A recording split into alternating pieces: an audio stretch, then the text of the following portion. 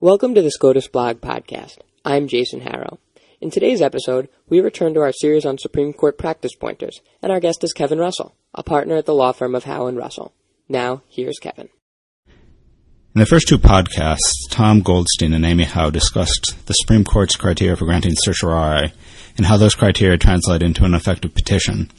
Today, I'm going to look at the same criteria from the perspective of writing an effective brief in opposition to the petition for cert. Actually, before getting to that, I'm going to start with the question of whether the respondent should even file a brief in opposition at all. There's nothing in the rules that requires a respondent to file a brief in opposition, and in fact, many respondents wisely choose not to. In the Supreme Court, if the court wants to hear from the respondent, it'll issue an order calling for a response.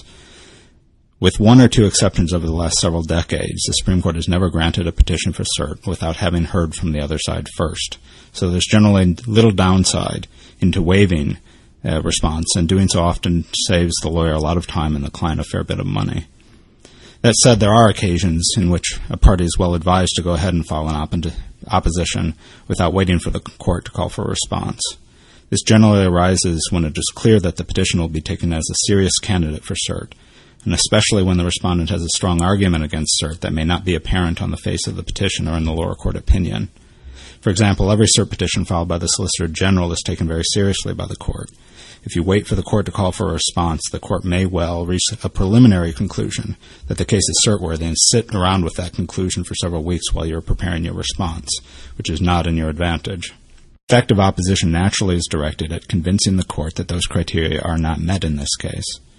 Briefly, those criteria include 1, that the case presents a pure question of federal law, 2, that there's a division among the federal courts of appeals or state Supreme Courts on that question, 3, that the issue is ripe for resolution by the Supreme Court, 4, that the issue is clearly presented on the facts of the case, and 5, that the decision below is wrong.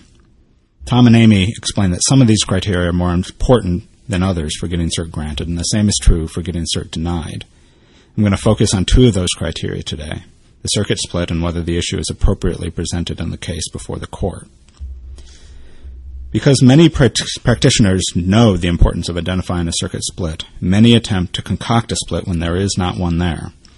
An effective brief in opposition will go through the cases asserted in the split and demonstrate, if possible, that the petitioner is misconstruing the cases and that, in fact, there is no real conflict. Sometimes that's easy, as when the cases do not really say what the petitioner says they say. Other times, the respondent has to work a little harder to rebut the assumption of a split. And there may be a few things, though, that you can try. One is to show the court that the decisions relied upon do not reflect the authoritative position of the circuit. This is most easily done if the petitioner relies, for example, on unpublished opinions. But it may also be done if the decision has subsequently been vacated by the court sitting en banc or by the Supreme Court, or if you can show that the decision below uses language that is really dicta and not the court's holding. In addition, sometimes the language courts use in describing a legal rule tends to make it look like there is a more important difference among the courts of appeals than there really is. Sometimes the circuits have simply given different articulations to the same basic legal rule.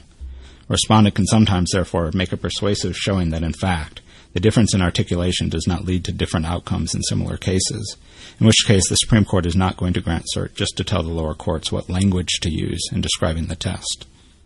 Conversely, petitioners sometimes try to demonstrate a split by showing that the factually similar cases have resulted in different outcomes in different circuits. But if the respondent can show that it is simply the result of disparate application of the same basic legal rule, the Supreme Court is unlikely to grant cert simply to correct errant applications of settled law. Finally, even if the courts of appeals have clearly reached different conclusions on the same question of federal law, a respondent can sometimes point to intervening events that may call into question whether the split continues to be real. For example, if the cases in the split span a 10-year period, and the Supreme Court decided a relevant case 2 terms ago, the court may well believe that the circuits will reconsider their positions in light of that intervening decision. This is true even when the intervening decision is not directly on point, but may nonetheless influence the way the lower courts think about the question presented. By the same token, changes in the relevant statute or regulations can also lead the court to think that it need not intervene at this time in order to resolve an old split that may go away by itself. As important as a circuit split is, the Supreme Court frequently denies petitions asking for review of an undeniable split when the court is convinced that the petition presents a poor vehicle for resolving that question. A good brief in opposition will attempt to use these so-called vehicle problems to bring to the court's attention the fact that this is not the best case for deciding the question presented.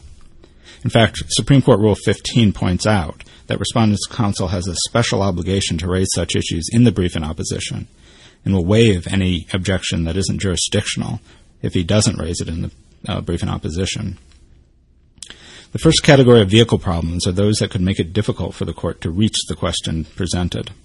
The most obvious barrier is a defect in subject matter jurisdiction, such as a lack of standing or mootness, which affects the jurisdiction of all the courts to consider the case. But there may also be defects in particular to the court's appellate jurisdiction, most commonly when the petitioner has tried to appeal an order before final judgment or is seeking to fit its case within the limited exceptions to the final judgment rule. The nice thing about such arguments from the respondent's perspective is that the court may deny certiorari even if the court does not ultimately think the jurisdictional objection is sound. Rather than having to waste time deciding the jurisdictional question, the court will often simply deny cert and wait for a case presenting the question without any potential jurisdictional problem. Although not jurisdictional, the petitioner's failure to preserve its argument in the lower courts may also lead the court to deny cert in an otherwise cert-worthy case.